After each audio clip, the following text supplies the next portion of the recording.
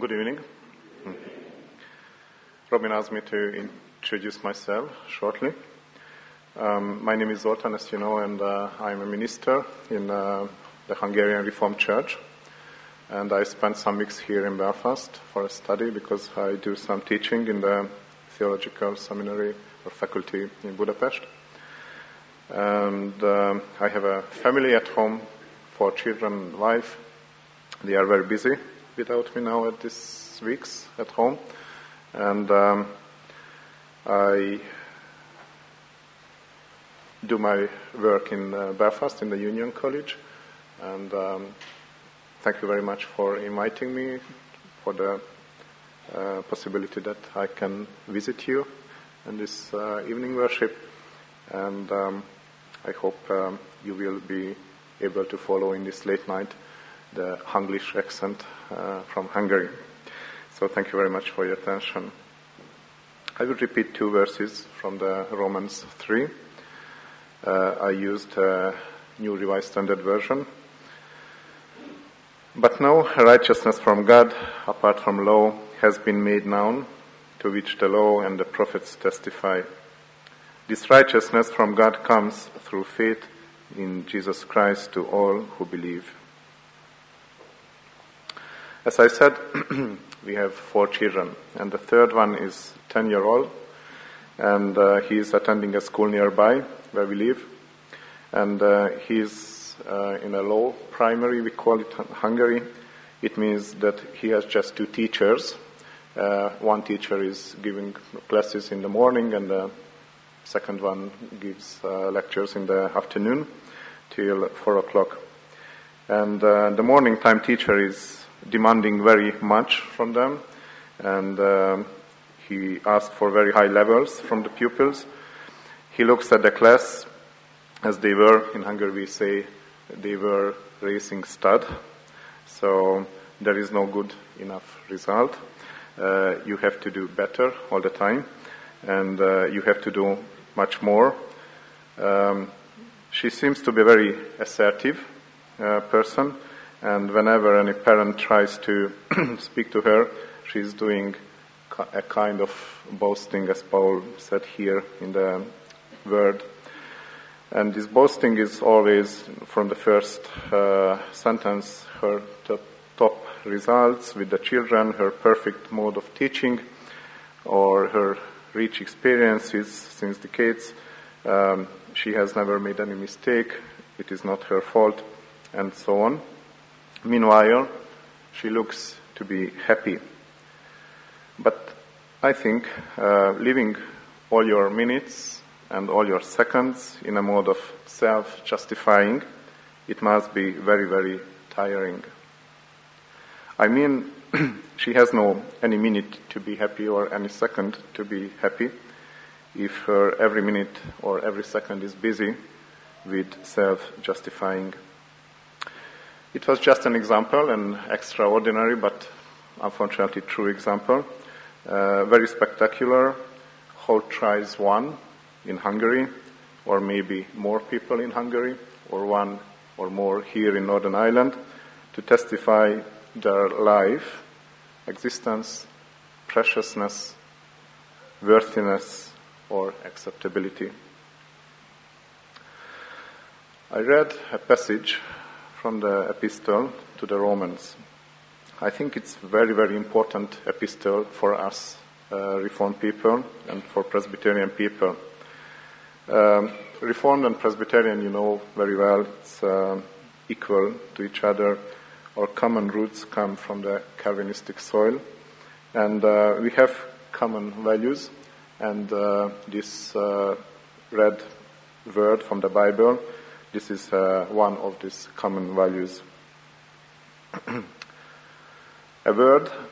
This word that turned the whole of Europe upside down 500 years ago, a word that was very important, but since then it has faded away. Its importance today is absolutely imponderable.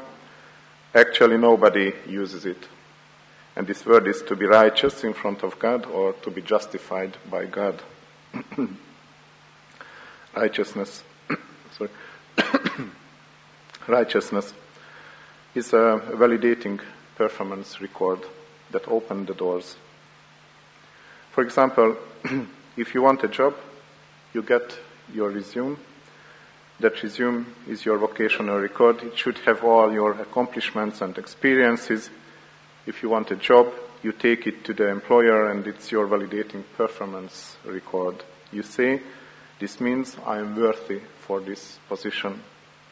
Accept me. And if your performance record is good enough, it's a very emphasized word, good enough. If you are good enough, the doors open.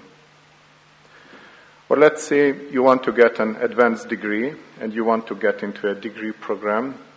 What do you do then? In that case, you bring out not your vocational record, but your academic record. You bring out your grades. These now function as a validating performance record. You say, look at this, because of these grades, I am worthy of this position. Please accept me. If you are good enough, you are accepted. That's the way it is in all of life that happens. Everybody has these validating performance records by which they get into jobs, by which they get into the school, or by which they do all of these various things. That's the reason every religion and every culture and everywhere in the world believes it is the same with God. If there is a God and you want to have a spiritual connection with Him, it's the same. It is not a vocational record or not academic record. It is much more a moral record. This is how you get connected to God. This is how you go to the heaven. That is how you connect to the divine. You get out your performance record, you develop a righteousness, you offer it, and you are good enough. If you're good enough, are you good enough? You are worthy and you are accepted. According of many, many people around the world, that happens like this. But Paul comes along and says, but now. But now what? He says, there is not just, sorry. He says, there is not just a good record, or a great record, or a good enough record, but a divine righteousness. A perfect record that is available as a gift. It comes to us. It alights upon us. When we have it, it is the end of our struggle for validation, for worth, for acceptability. This is the gospel that God develops a perfect righteousness and He offers it to us, and by it we are accepted. It is the gospel. And Paul says, but now. And that means that has never been ever heard of before. And it never has been heard of since. The Christian gospel is absolutely and utterly and totally unique. And the reverse of what anybody else, any other religion, any other culture, any other philosophy, and any human heart actually believes. And this uniqueness, that word from the Greek language, we read it in Greek language, diakosune. And the word righteousness and the word justification in the Greek language comes from the same word, from the same root. And that is the same in the Hungarian language. You use the same word for righteousness and for justification. But in English, as we know, it is two different words, but the roots of this concept go back to the same concept. Let me show you. Everybody is trying to find a way to be justified. I spoke about a teacher of my son in the school. Every breath, every word, every sentence, every thought, every day is justify herself. But there is another good illustration. I guess you know the movie on two sportsmen, Eric Liddell and Harold Abrahams. Yes, this is the movie of Chariots of Fire. Harold is a Jew, and he runs to overcome the prejudice. Harold is going for the gold in the 100-yard dash in the 1924 Paris Olympic Games. Maybe you remember the scene.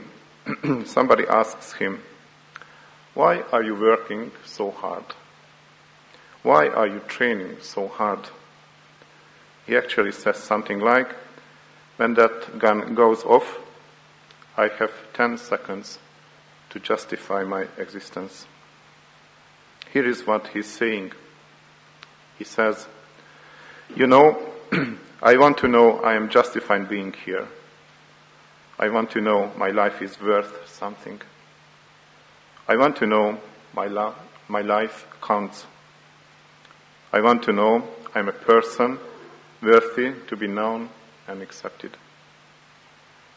The way I am doing that, the way I am convincing myself and other people that my existence is justified, is I'm going to be a runner." That means, of course, as you know the movie, how it goes on, the cheering of the crowd and the gold medal he wins are his justification. It's not just the gold medal. It is not just the cheering. It's justification. It makes him feel validated, worthy, and accepted. Everybody is struggling for righteousness. Everybody is struggling for justify their existence.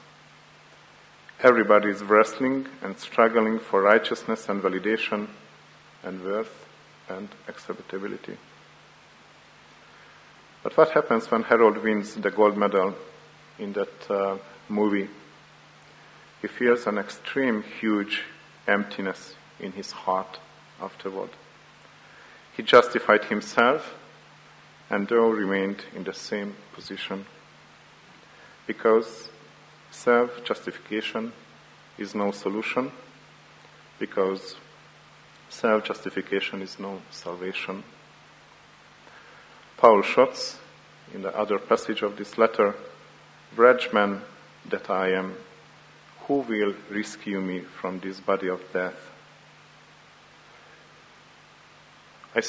I brought an illustration from a movie. It is just a movie, a good English movie, but I think it is the scene from an everyday life. Anybody's life might be. That may happen anywhere in the world, in Hungary, in Northern Ireland, or elsewhere. Even here, or even in your lives.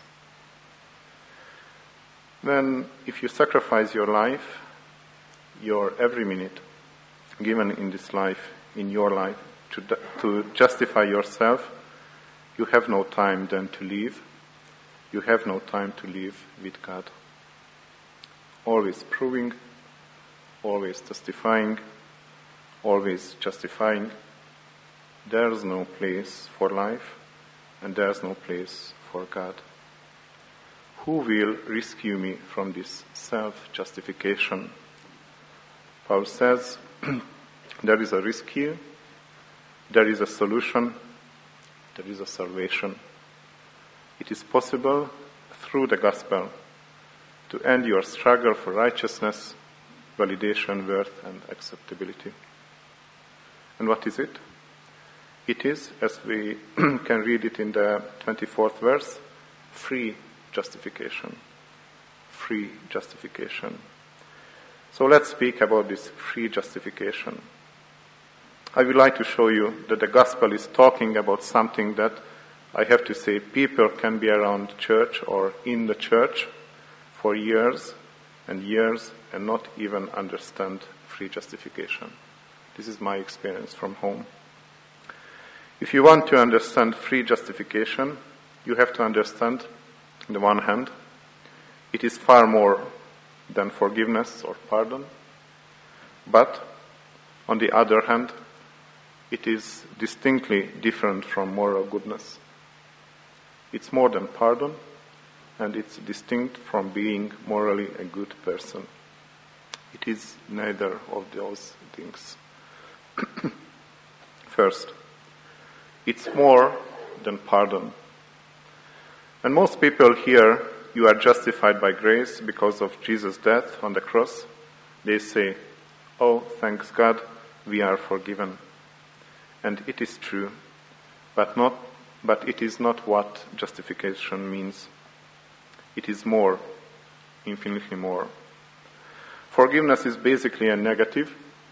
I mean, you are now free from the liability to punishment. Because this picture in the Bible comes from the picture or the situation of the court, when the judge said to the man under accused that you are forgiven, you may go. But justification is a positive, is the bestowal of a status with all the rights and privileges and benefits pertaining thereunto. The voice which spells forgiveness will say, "You may go. You have been let off the penalty which your sin deserves." But the verdict which spells justification will say, "You may come. You are welcome to all my love and presence." Therefore, as great as forgiveness is, it's basically a negative, but justification is always positive. Let's repeat. Forgiveness says, "You may go. I'm not going to punish you." But justification says, "You may come. You are welcome to all my love and presence." Justification is infinitely more than pardon, but on the other hand, the other thing you have to know, that justification, this righteousness that comes upon us, is not in any way a kind of moral goodness inside. People say, "Oh, I am forgiven. I want to please God. I want to resemble God. I want to delight God. I want to get near to God." How do I do that? Of course, by serving Him, by serving other people. Here is the rare thing. If you think your good deeds are good enough, they are not good. So you are wrong. But if you think your good deeds are absolutely worthless, and you are saved by grace, that makes your deeds good, and you will be right. As I said, in Hungary, I see people again and again come in and out of churches. They understand what does it mean, forgiveness, that they are forgiven, and they understand the moral goodness, they should be good, but they don't understand free justification. They do justification, but they don't understand free justification. They understand, if I confess my sins, I have a forgiving God. Jesus died on the cross, and I get forgiven. Now that I'm forgiven, I need to really live for Him. That's how most people think. So people come in and out of the church, and they don't understand what is free justification. What's going on? They try hard to live like they should, and they sometimes makes them fear, or they just sort of fade away, and then things go wrong, and they know they need God. Then they come back, and they recommit, and they ask for forgiveness, and they try their best to live a moral life, a good enough life. Then they sort of slip away, and they have to ask forgiveness again and again and again. Well, let's find it. What makes you a Christian is not so much that you repent of your sins. You should repent of your sins, of course, but that makes you just another person in the cycle. What makes you a Christian is you repent of your struggle for your self-justification and your ideas, your wrong ideas about self-justification. That is, you should repent. And you start to believe what Paul said, and now the righteousness from God comes through faith in Jesus Christ to all who believe. Amen.